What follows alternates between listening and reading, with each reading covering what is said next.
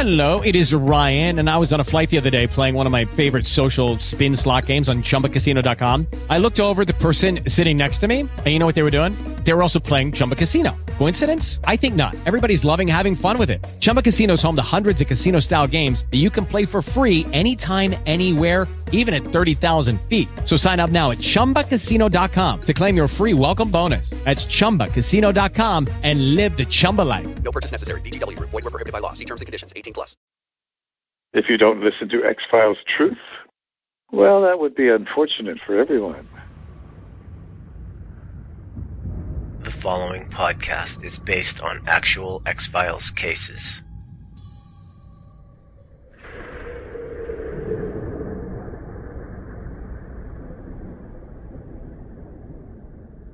The truth?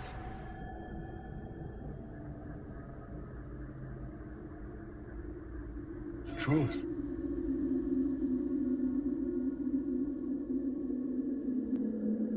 The truth.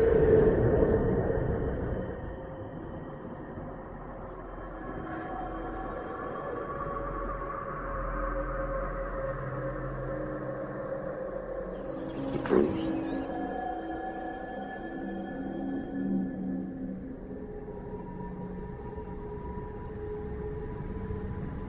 What is the truth?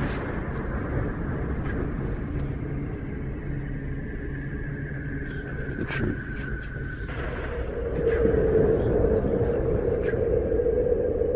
The truth is out there.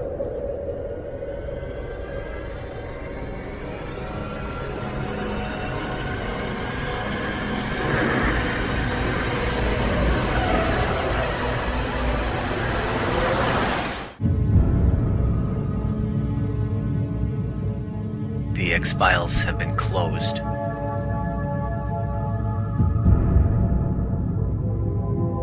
All files have been locked away in the Pentagon vault.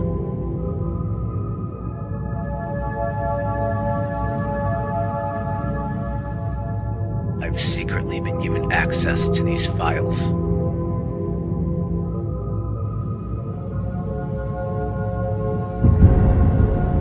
This is X-Files Truth.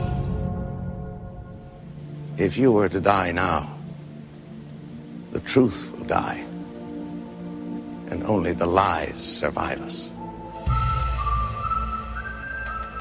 Gentlemen, we have control. The files have been recovered and the men involved in their theft have been removed without incident. There is a small matter of concern with the FBI, but we'll handle that internally as usual. The media attention will amount to nothing more than a few scattered obituaries. The Mulder problem. The investigation will be an exercise.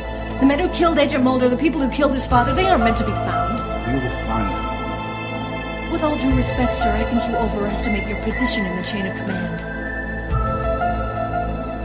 Special Agent Mulder is dead. His body will not be recovered. And we've recovered the copy of the stolen computer files? Yes. How high does it go, Skinner? Who's pulling the strings? You can kill me, Scully, but you'll only be doing their work for them. I didn't come here to kill you. I came here to give you something. I've got the digital tape. You're lying. You must not do any work, change clothes, or bathe for 4 days. It's really going to cut into my social life. There is an ancient Indian saying that something lives only as long as the last person who remembers it. My people have come to trust memory over history. Memory, like fire, is radiant and immutable. While history serves only those who seek to control it, those who would douse the flame of memory in order to put out the dangerous fire of truth. Beware these men, for they are dangerous themselves and unwise.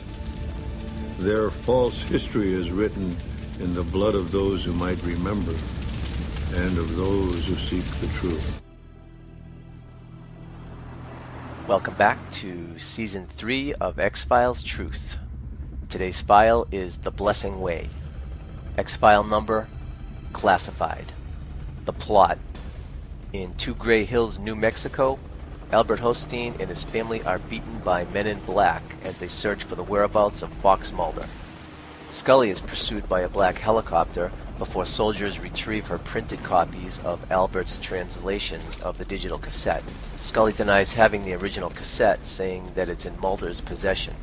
Upon returning to Washington, the FBI puts Scully on mandatory leave and forces her to turn in her badge and gun.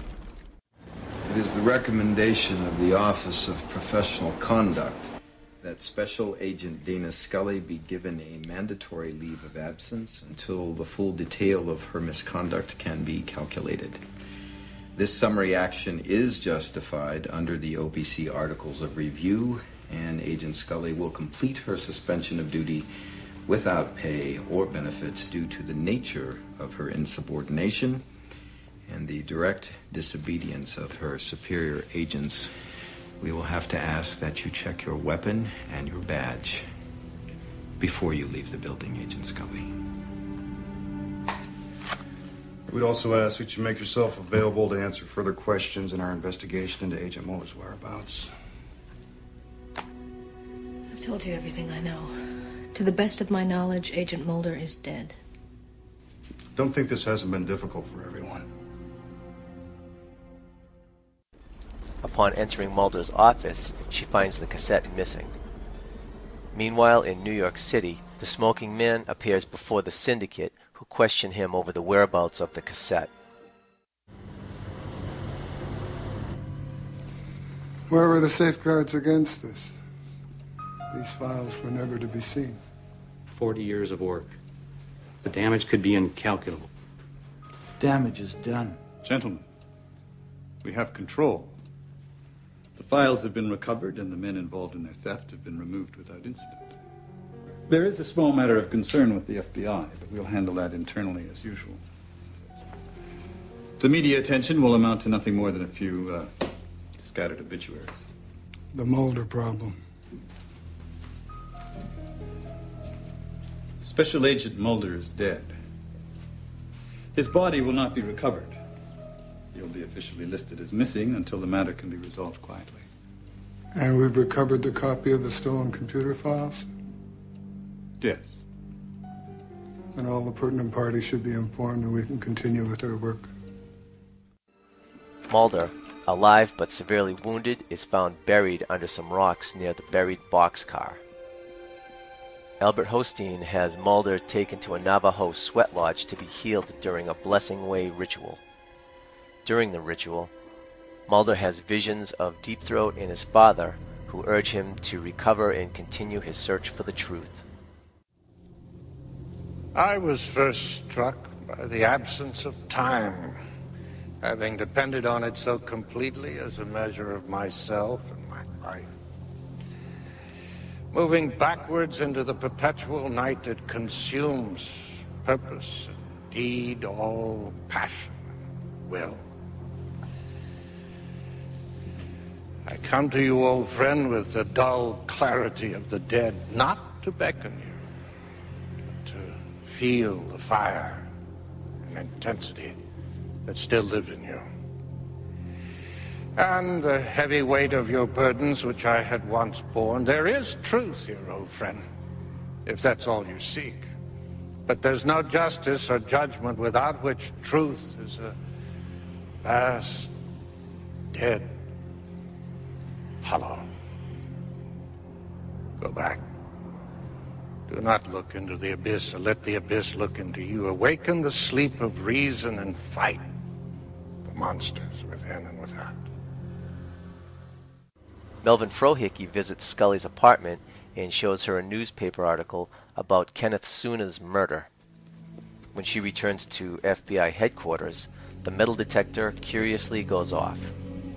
Scully presents Skinner with the newspaper article, thinking that the data from Suna's death can clear Mulder in his father's murder. Skinner, however, refuses to do any follow-up on it. Scully, come in, please. You said you needed to see me concerning the investigation? Yes, sir. I came across a news article A man's body was found in New Jersey, and I have reason to believe that he was killed by the same man responsible for Agent Mulder. Can I see it? The date of death postdates Agent Mulder's disappearance. Now, you already have the ballistics data from Agent Mulder's father on file. I would like you to run it against the ballistics from this man's case. To try and prove what? Well, if both men were killed by the same weapon, we could prove that Agent Mulder didn't kill his father, and it could also help us find the man who did. You've been relieved of your investigative function. Yes, I know that, sir. I just thought this might be helpful. I'm afraid not. This case would have been handled by the Trenton PD. They're on our drug fire ballistics database. If there was a match on the two slugs, all the bells and whistles would have gone off by now. You don't want to check? Miss Scully, I think you underestimate the duties and responsibilities of my position as assistant director. I was just trying to cooperate with your investigation, sir. To mitigate your situation and enhance your chances of reinstatement, isn't that right? I just want answers. And so do I. I want to know why I was asked to execute a search warrant on your apartment. To look for a digital cassette.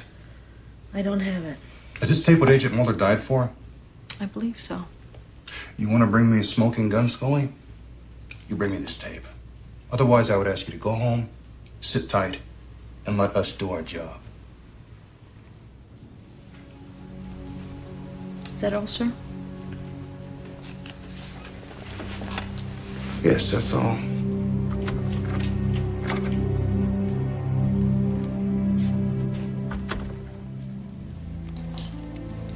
Did you ask her about the tape?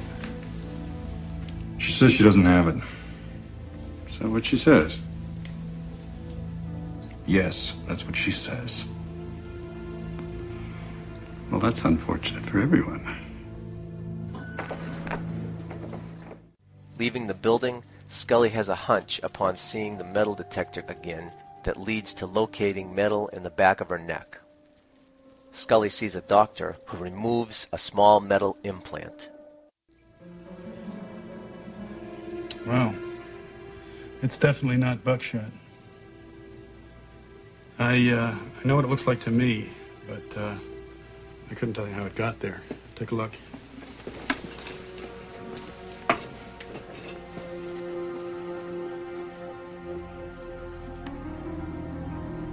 It looks like a computer chip. That's what it looks like.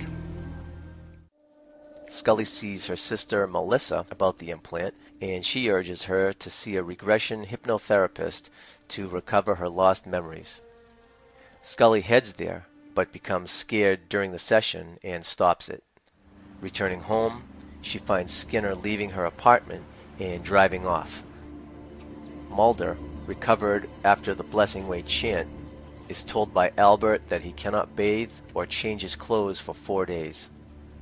Scully calls Skinner, who denies showing up at her apartment. Skinner. You came to see me today. Excuse me? You came to my apartment. I assume you wanted to see me about something. I don't know what you're talking about. I saw you come out of my building. You've obviously made a mistake. I'm sorry.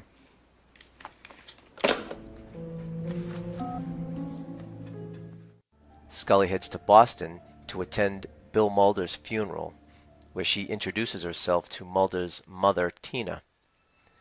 In the cemetery, Scully is approached by a syndicate member known as the Well-Manicured Man, who warns her that she is about to be killed, either by a pair of assassins or by someone she knows.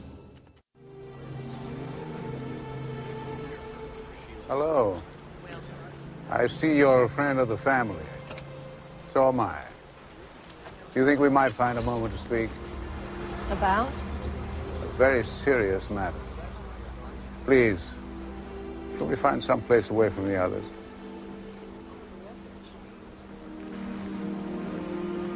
I couldn't help overhearing your conversation.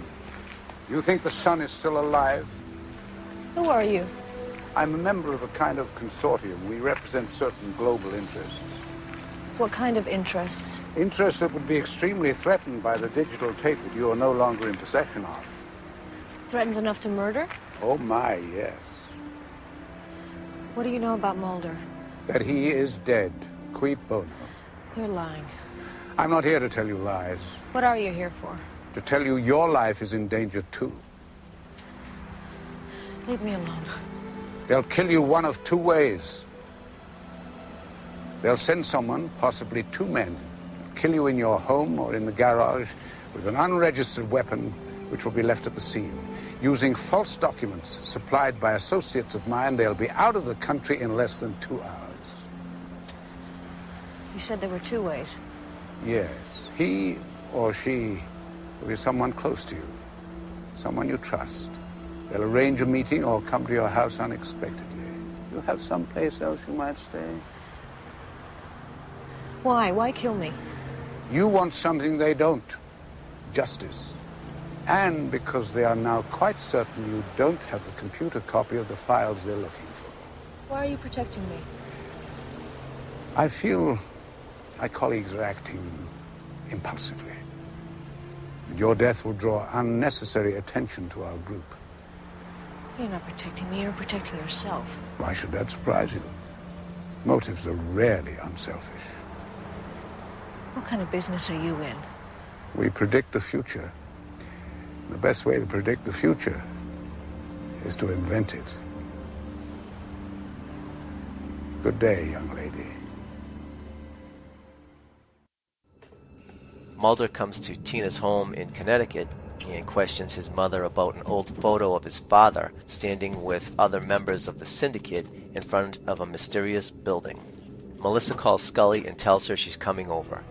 After receiving a call immediately after that from someone who immediately hangs up, Scully leaves her apartment and tells Melissa that she'll head to her home instead. As she leaves, Skinner pulls up in his car, telling her that they need to speak in private. They head for Mulder's apartment. Melissa shows up soon afterward and is mistakenly shot by Luis Cardinal, who is hiding there with Alex Krycek. Realizing that they shot the wrong person, the two flee. At Mulder's apartment, Scully holds Skinner at gunpoint, thinking he's going to kill her. Skinner tells Scully that he's in possession of the digital tape. How high does it go, Skinner? Who's pulling the strings? You can kill me, Scully, but you'll only be doing their work for them. Forget about your job and your family. You'll spend the rest of your life behind bars. There isn't a federal judge that they couldn't persuade. What's the alternative? Let you kill me now? I didn't come here to kill you. I came here to give you something. I've got the digital tape. You're lying. I've got it in my pocket. I took it out of Mulder's desk. Just then, someone steps outside the door. This distracts Scully long enough for Skinner to pull out his gun on her. To be continued. Hand in your field report. Now for my field report for The Blessing Way. I love The Blessing Way too. It's part of a nice little three-part series that we have here with Anasazi and Paperclip. So I would definitely give it a 10, even though there's some better X-Files episodes, but it's still an excellent episode, so I'd give it a 10, compared to all TV shows and other X-Files episodes too. For the mythometer, it's definitely a myth arc, obviously, so that's pretty clear. And for the sequelizer, again, it has a sequel. It's part of a three-part series, so high potential for a sequel on that one.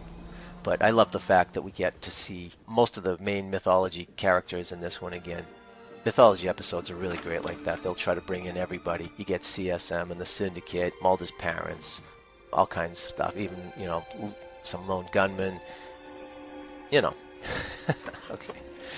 So, pending any further evidence, in this case, The Blessing Way is filed open.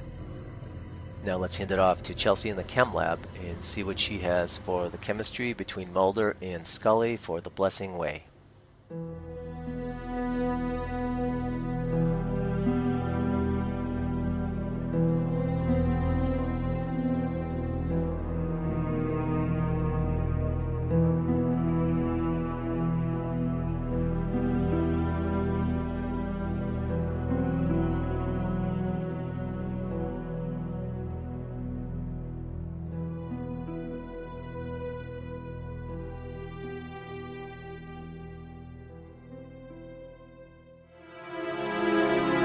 Chem lab analysis. Hey everyone, welcome back to Season 3. Today's episode, as you know, is The Blessing Way. Well, we certainly left on a cliffhanger, didn't we? Is Mulder dead? Is he alive? Scully is called back by Albert Hosteen, and she is guided to where Mulder was last seen. Scully screams out for him, and boom, the title credits. Well, dang, is he alive or not? Before we find that out, Scully is put through the ringer. She lost her partner, she gets pulled over and searched, and then she's suspended. Dang, girl, what else can you do? Go home and talk to Mrs. Scully, of course. No shoulder better to cry on. Oh, and Scully didn't just drive there. She walked the whole way. Probably needed some time to think. Well, good news. Mulder's alive. He was under a pile of rocks. Phew! Let's just say this. Thank goodness for Albert Hosteen, right? I really enjoyed the scene where Fro Hickey shows up at Scully's door. I think it's honest and true to what would happen if Mulder really died.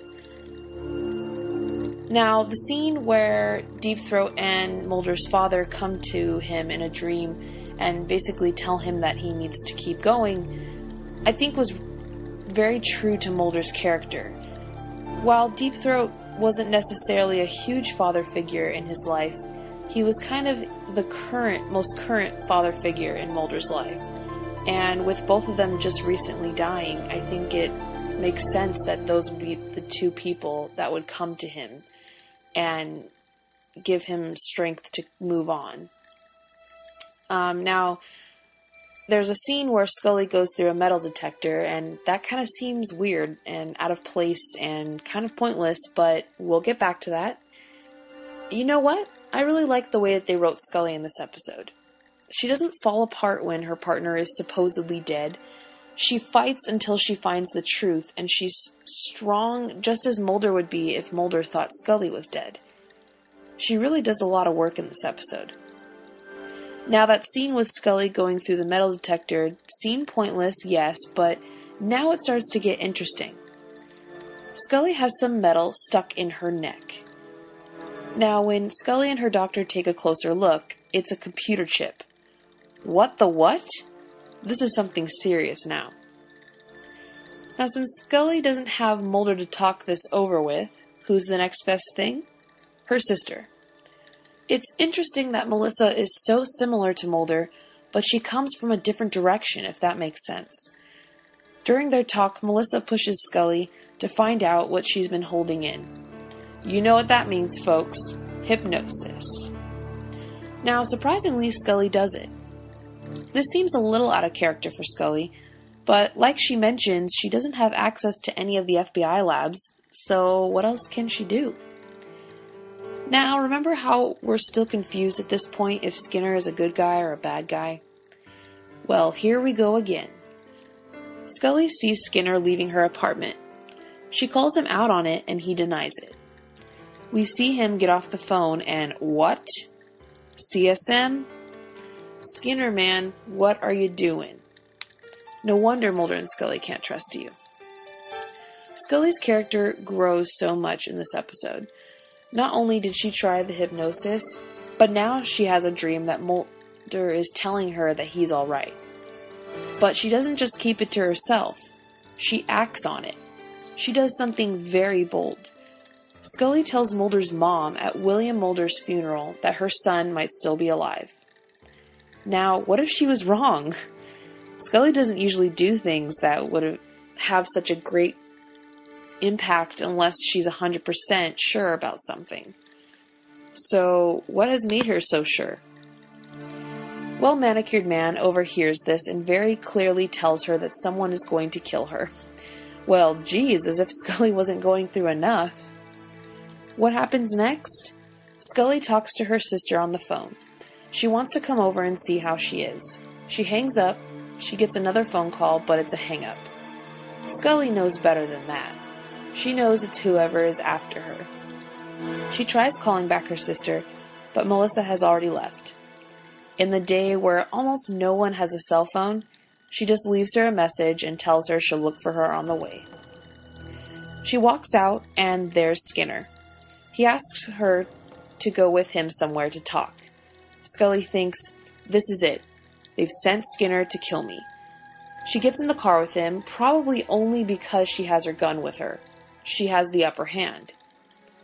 They go to Mulder's apartment, and as soon as they walk in, Scully pulls her gun on Skinner and asks him about everything that's going on. Now, remember how Melissa was supposed to go to Scully's? Well, Skinner isn't the one they sent. Nope. Alex Krycek is there, waiting for Scully to come home. Melissa enters the apartment and bang! Whoops! Wrong Scully killed. Krycek realizes this and tells his partner that they need to go. Back to Scully and Skinner. Scully tells him that she knows that he was sent there to kill her, but that she'll do it first. Skinner comes back that he isn't there to kill her, but that he has the digital tape that everyone is looking for. Scully sees a shadow at the door, and wham! Skinner pulls out his gun. Both are pointing their guns at each other, and to be continued. Now, I know it was getting a little storytelling there at the end, but I feel like it was important to go over every scene. They were all important and involving either Mulder or Scully. This was a great episode, and so much happened, and it was told so well. Not only that, but we just opened up a whole new chapter to the mythology, and we haven't even realized it yet. So many clues have been scattered throughout this episode. So many little stepping stones leading to what's coming. Are you excited? I'm rating this episode 4.8 out of 5. What's your rating? Let us know at xfilestruth@live.com.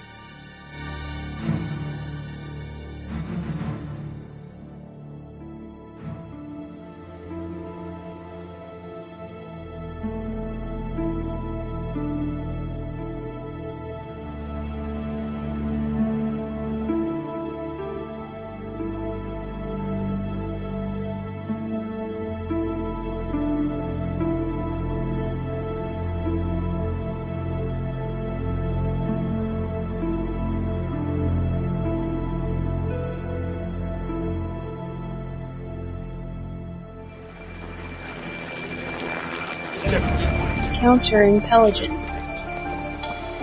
Inside information. This is Agent Stone with Counterintelligence, with X3.1, The Blessing Way. Original air date September 22nd, 1995. Written by Chris Carter, directed by R.W. Goodwin. If you were to die now, the truth will die, and only the lies survive us. The Blessing Way is the second in the three-part Season 2 Ender/Season 3 opener following Anasazi. We get further down the rabbit hole with the Navajo code talkers, the MJ documents and the digital tape, the existence of alien visitation and experimentation, the funeral of Bill Mulder, the introduction of the well-manicured man, the death of Melissa Scully, and the Blessing Way ceremony. Anasazi aired in the U.S. in spring, leaving Chris Carter the summer ahead of him to work on the concluding episodes of the three-part story in which Mulder's narrow escape from death would be explained. It was during this break that a serendipitous opportunity for further inspiration came his way. Carter and his executive assistant, Mary Astadorian, had carried out a great deal of research and preparation for writing Anasazi, but had been unable to secure the help of a native consultant. I had made some factual errors about the Navajo culture, Carter admits, and that was pointed out to me subsequent to the airing of Anasazi. Tribal elders never wear their hair down. It's not a sign of their position. They would never touch something dead. They would not touch a snake. Just little things like that. So I said, fine. We tried our best. We tried to ask people and got little to no help in conducting this research. But I said I would be interested to meet the Navajo and to learn more about the culture in order to write about it accurately. And they, in turn, invited me to this Native American church peyote ceremony. Carter traveled to Window Rock, Arizona to attend the 8-hour ceremony which was held in a teepee. It was like a birthday ceremony for the son of what they call the Road Man, the equivalent of the Medicine Man for this area. We sat there, all these Navajo and I, and we did the peyote ceremony. They chanted all night long, took the peyote tea and the peyote paste, and it was one of those experiences that you can't buy. The ceremony left Carter with many vivid memories, some more pleasant than others.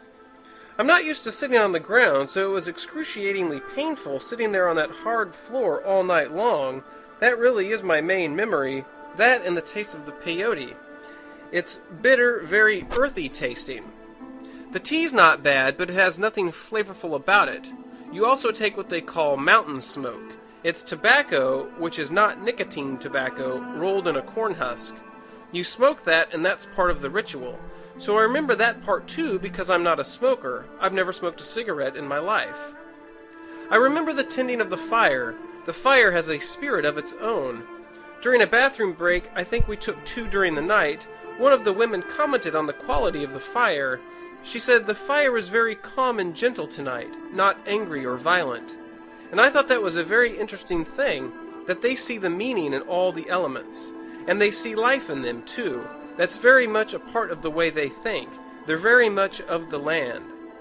The peyote did have an effect on me. It was kind of enlightening in a way, but I don't think I ate enough peyote to find myself transcending. I was afraid of getting sick. Everyone says that if you have never done it before, you can very easily get sick, and I was a little concerned about spending the whole time on my hands and knees. I'm glad I had the experience, but I can't say that I was transported to the place where they hope to be transported, which is to make contact with their ancestors. My father had died just prior to that, so I was hoping it would have something of a spiritual quality, but ultimately I think it was more just a very interesting experience. On his return to Los Angeles, Carter wrote The Blessing Way and Paperclip using much of what he had learned in Arizona. I have to say that it was very helpful for me to have gone down there. They're very proud people, and I think that comes through in the rest of the trilogy.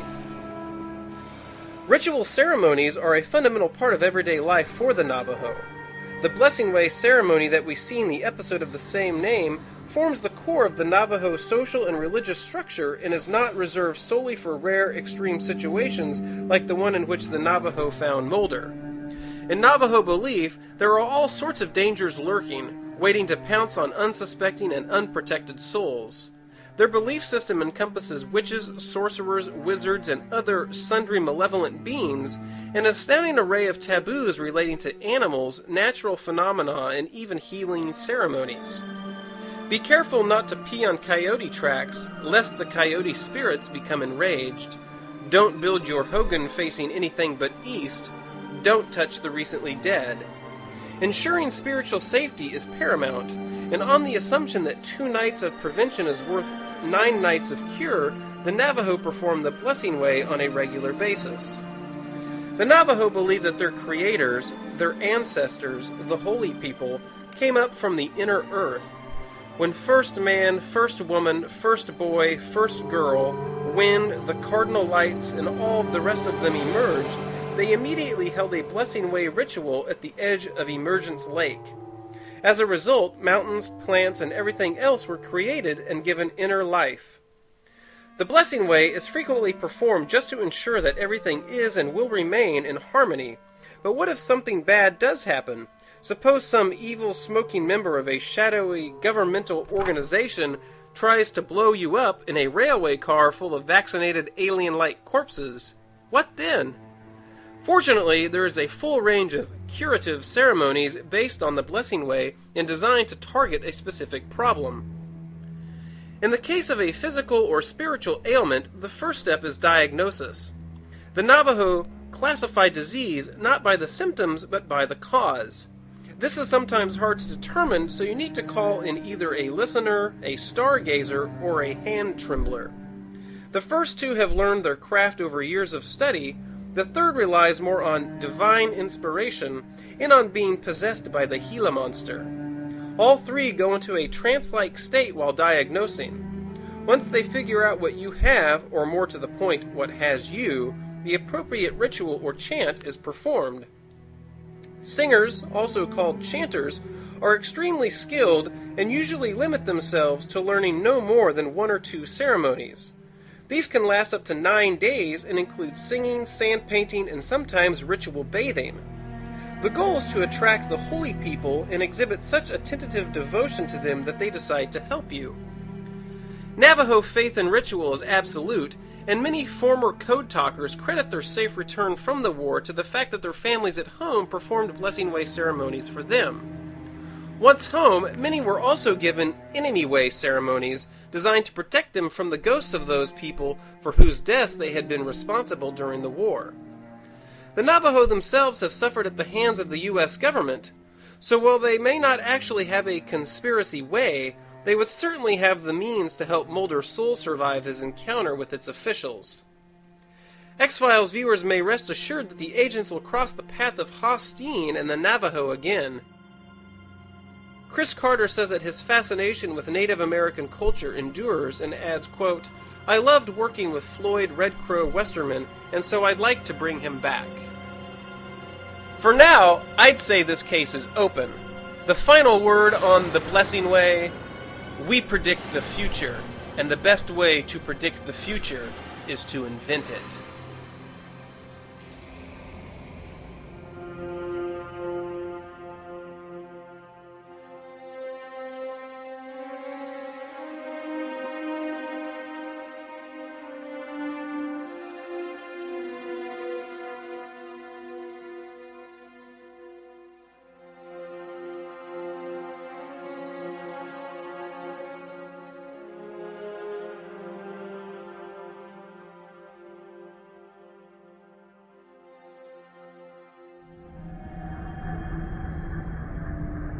There. What's going on out there? What's out there for the Blessing Way? Our first review comes from AV Club. Now, the Blessing Way isn't actually some abomination of an episode, but it is one of the episodes that has aged atrociously. In general, when the X-Files was dealing with the weird compromises the West made to stay ahead of communism after World War II was over, it was at its best filtering some of the awful things nations like the United States had done through the veil of alien conspiracy theories to make them more palatable to a mass audience. Episodes like that, like the very next one, are the best the conspiracy myth arc has to offer, even when that storyline has mostly run out of gas in the seasons to come. And Season 3 is chock full of mythology episodes like that, and one that brilliantly sends them up. But when the X-Files tried to engage in trendy, for the time, New Age spiritualism, it tended to completely fall apart, and half of the Blessing Way is pseudo-mystical bull. Fortunately, the other half is Scully running around trying to find Mulder and the men who she thinks killed him. This half is pretty much awesome, and it redeems the episode. Up until now, Scully's had far too few chances to rescue her partner, while her partner has gotten many, many chances to rescue her. A motivated Scully is one of the very best things the X-Files had to offer, and Gillian Anderson makes the most out of racing across the country to try to find Mulder, facing off with Skinner, and just generally being a pain in the ass to the consortium, which gets its introduction in this episode. Now, I don't quite agree that this episode is necessarily an abomination, but I can understand the points that this reviewer makes. The New Age stuff tends to get a little weird, when we go into the hypnosis, it doesn't always come out as strong as it tries to. But I do agree absolutely with the fact that this is a great chance for Scully to come through. The next review comes from Unwelcome Commentary. The Blessing Way works like a spiritual sister episode to Ascension, only with the roles reversed. Here, Mulder has vanished and Scully is left trying to pick up the pieces. It's a great decision to have Scully thrown deeper into the mythology of the series, with the chip discovered in her neck, while her personality continues to evolve at the same time. She's no longer the trademark skeptic, in blatant denial over the existence of otherworldly phenomena, but an actual piece of the overarching puzzle. Gillian Anderson is pretty badass here, resourceful and smart, but free of the impulsive and easily coerced qualities that Mulder possesses. Another positive decision made by the writers is to give an actual face to the bad guys at work. We're introduced to a shadowy contingent of cigarette-smoking men, each one operating to keep the truth hidden, while at the same time, Scully encounters her own vague, mysterious conspiracy dude, the well-manicured man. Said dude appears to be helping Scully, or at least going against his cohorts, but who knows where his real allegiances lie. Now, I like what they said about giving an actual face to the bad guys at work. I think that's an excellent choice. As scary as it is to have a shadowy figure, I think it's even scarier to have an actual face to the bad guys. Not only for us to see that, but for our main characters to see that, because not only, can they not do anything, they just can't say anything. I mean, if they try to say anything, they'll just end up looking like they're crazy, and it just makes it that more frustrating and challenging for these characters. Now, what was interesting is that I didn't read these reviews before I made my review, and I think in a lot of the reviews that I read, they had all talked about kind of Scully evolving in this episode, and I had actually said that in my review as well. And I think that's very interesting that so many reviews kind of made that point. While, yes, this is the third season, I still consider it to be kind of early in the series, considering the length of the series, and it's still fun to see that these characters are still developing, and this is just the tip of the iceberg, guys. This is going to be great. Alright, that's what's out there for The Blessing Way.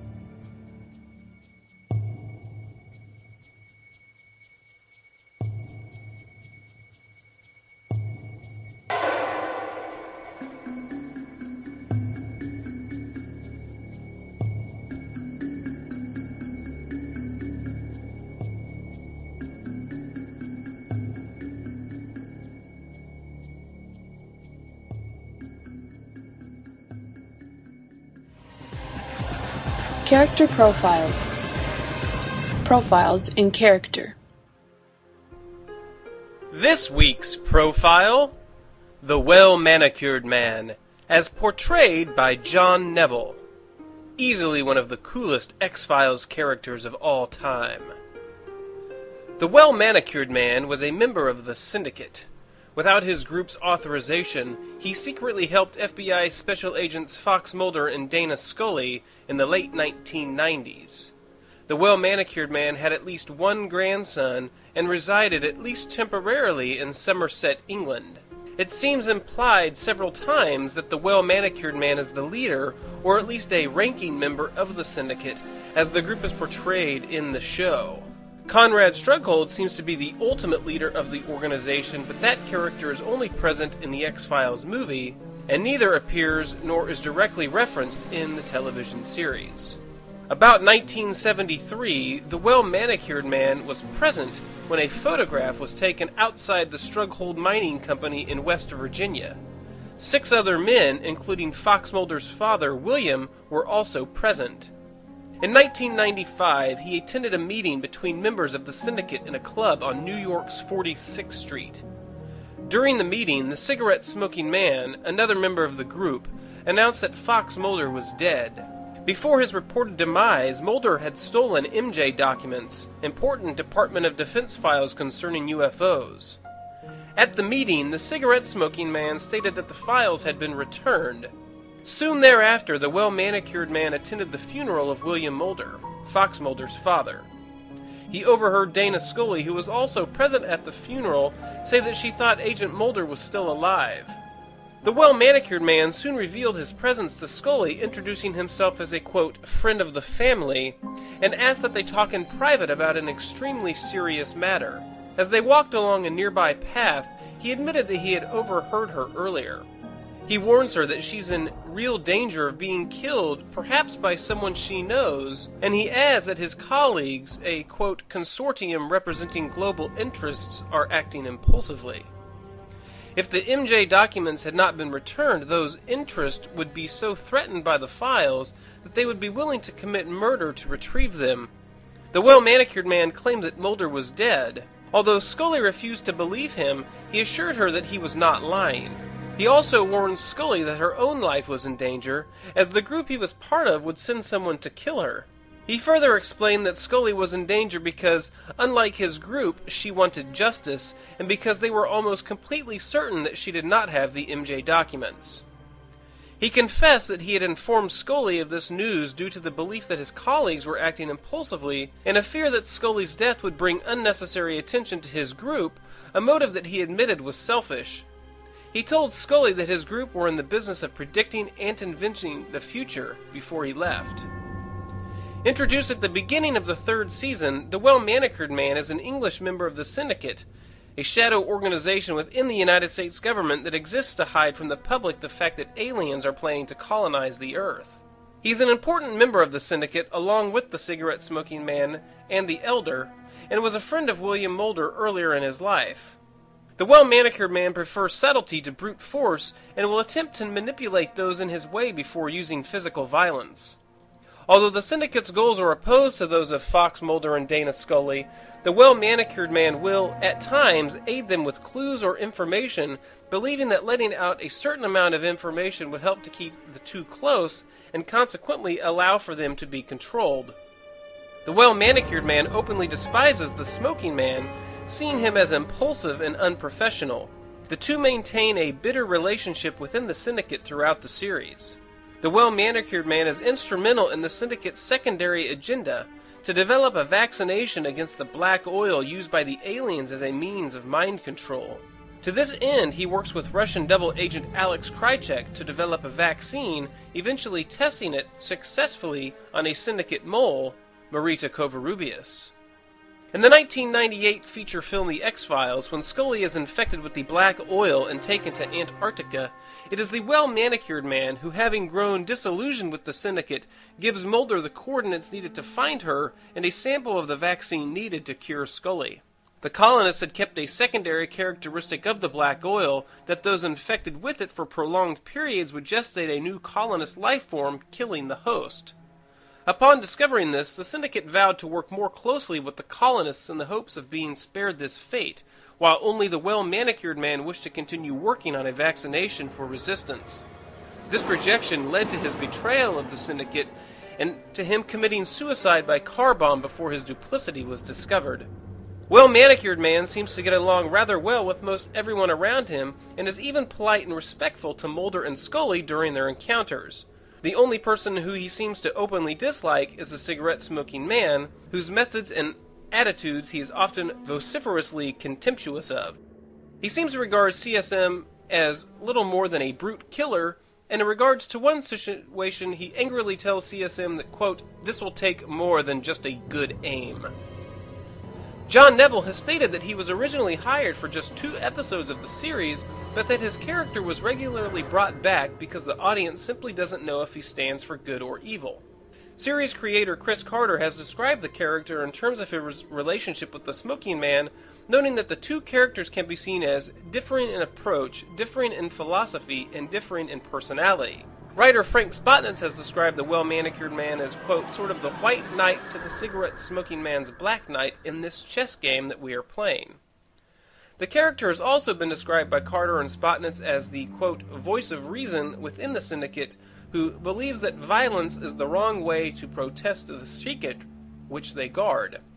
The character of the Well-Manicured Man appears in the episodes The Blessing Way, Paperclip, Apocrypha, Tunguska, Terma, Patient X, The Red and the Black, and The End, as well as the X-Files movie Fight the Future.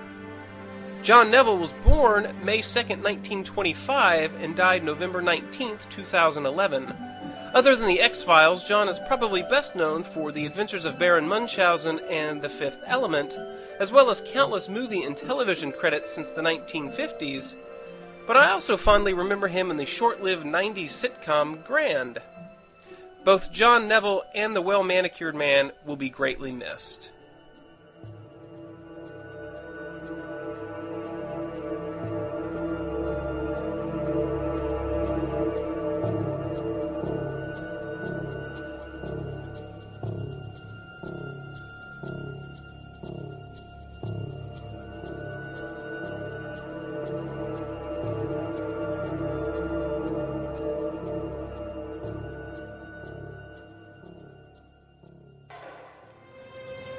Have you checked your email?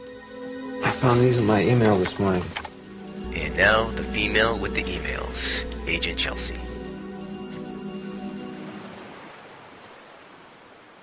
All right, everyone. Please let us know how you liked the episode. We love hearing your thoughts and your theories and your favorite parts of the episode. Ways you can do that are our email, xfilestruth@live.com. You can send us basically anything you want there, your story of how you got into the X-Files or your favorite episode of the season, things like that. Another way is our Facebook page. You can search X-Files Truth Podcast on your Facebook, like our page, and feel free to go through our timeline. We post a lot of different fun stuff, links to reviews and websites that we like, and we post different birthdays that are on each day, and we also post when we have a new episode there as well. And we actually got a post from Anu. She wrote a quote from the show, actually. "You're not supposed to die, Mulder. Not here." "What do you mean?" "Not in a comfortable bed with the devil outside. Fight the fight." And then she added, 2012 ain't the end of the world. So thank you, Anu. That was fun to see. And you had posted that at the end of 2012. And that was a lot of fun to read. Hopefully you all had a happy New Year's as well. Just wanted to throw that in. You can also go to our iTunes page and review our podcast. Click out of 5 stars how you like our podcast and write a little blurb on what are your favorite parts or how you think overall of the show. You can go to our website, which is where we post all the links to everything we mentioned in the show. You can also comment there and leave your thoughts. We actually recently had a comment on a post mentioning that Agent Shadow is bringing Snow Tracks back, where he goes over the music of the show, and we had a comment saying, "Cool, Mark Snow's music and soundscapes were integral to how the show is received. How about a special show like the Shipper Special, Good Job Female Agents, covering Snow's contribution to the show?" I think that's a great idea. I think that Shadow loves going over the music, and if he has time, hopefully maybe he could do that. But for now, feel free to check out Snow Tracks. It's a great show to listen to, and if you enjoy the music on the show, you will absolutely love it. Shadow is very passionate about the music on the show. It's honestly probably his favorite part of the show, and absolutely deserves the time to listen to. Alright guys, we look forward to hearing from you, and hope you all are enjoying 2013.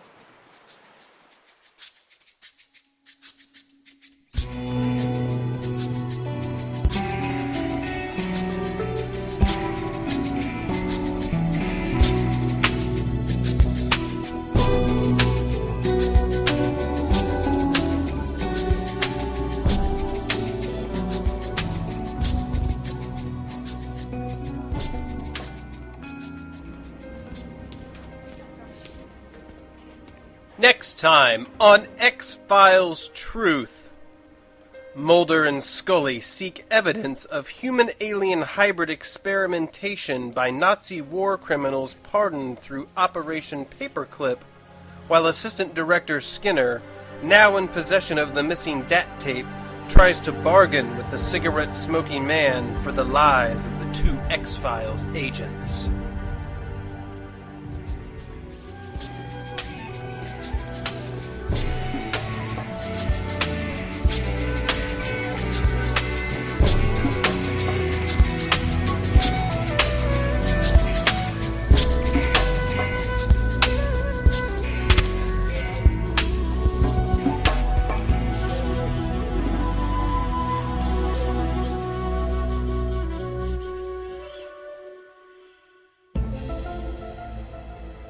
Well, I hope you're all looking forward to Season 3. The X-Files start hitting their stride here, and Season 3 kind of ushers in the golden era of the X-Files. Remember to check the site, xfilestruth.com.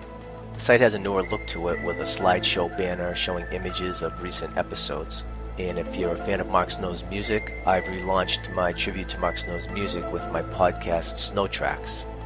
Special thanks to Agent M for all the hard work he's put in behind the scenes for both of these shows. You can see all the Snow Tracks episodes listed on the sidebar at the main page or on the Snow Tracks page, which has all the show's notes. Snow Tracks is a kind of companion podcast to X-Files Truth. And finally, a scheduling note. X-Files Truth will be going to a once-a-month schedule. This is because we want to put out the best quality podcast for you guys, and this will give us more time to do all the work that's required to put out a podcast of this size. So the next episode will be released the first weekend in February, and all subsequent podcasts will be released on the first weekend of every month. So that's all for this week, and we will see you next month for Paperclip.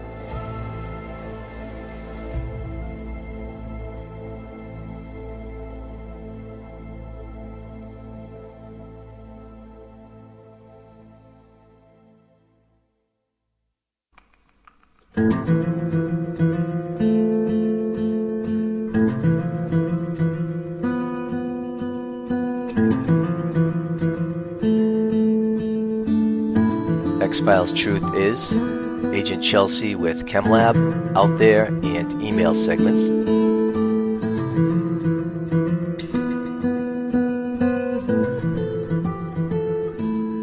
Agent Stone with counterintelligence, character profiles, and promo segments.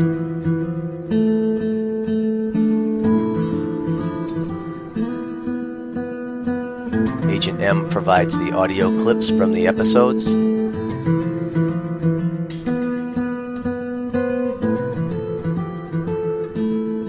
Plot, field report, and show production by Agent Shadow.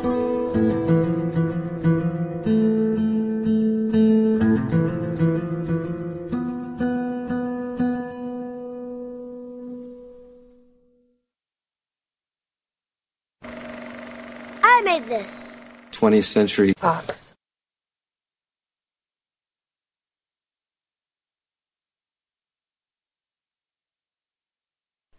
So, the final word on The Blessing Way. We predict the future, and the best way to predict the future is to... Lucky Land Casino, asking people, what's the weirdest place you've gotten lucky? Lucky? In line at the deli, I guess? Aha, in my dentist's office.